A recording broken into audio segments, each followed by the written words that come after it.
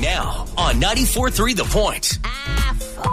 A New Jersey actor has topped the list for everyone in Hollywood who has dropped the most F-bombs in any movies or films or TV shows that they've appeared in.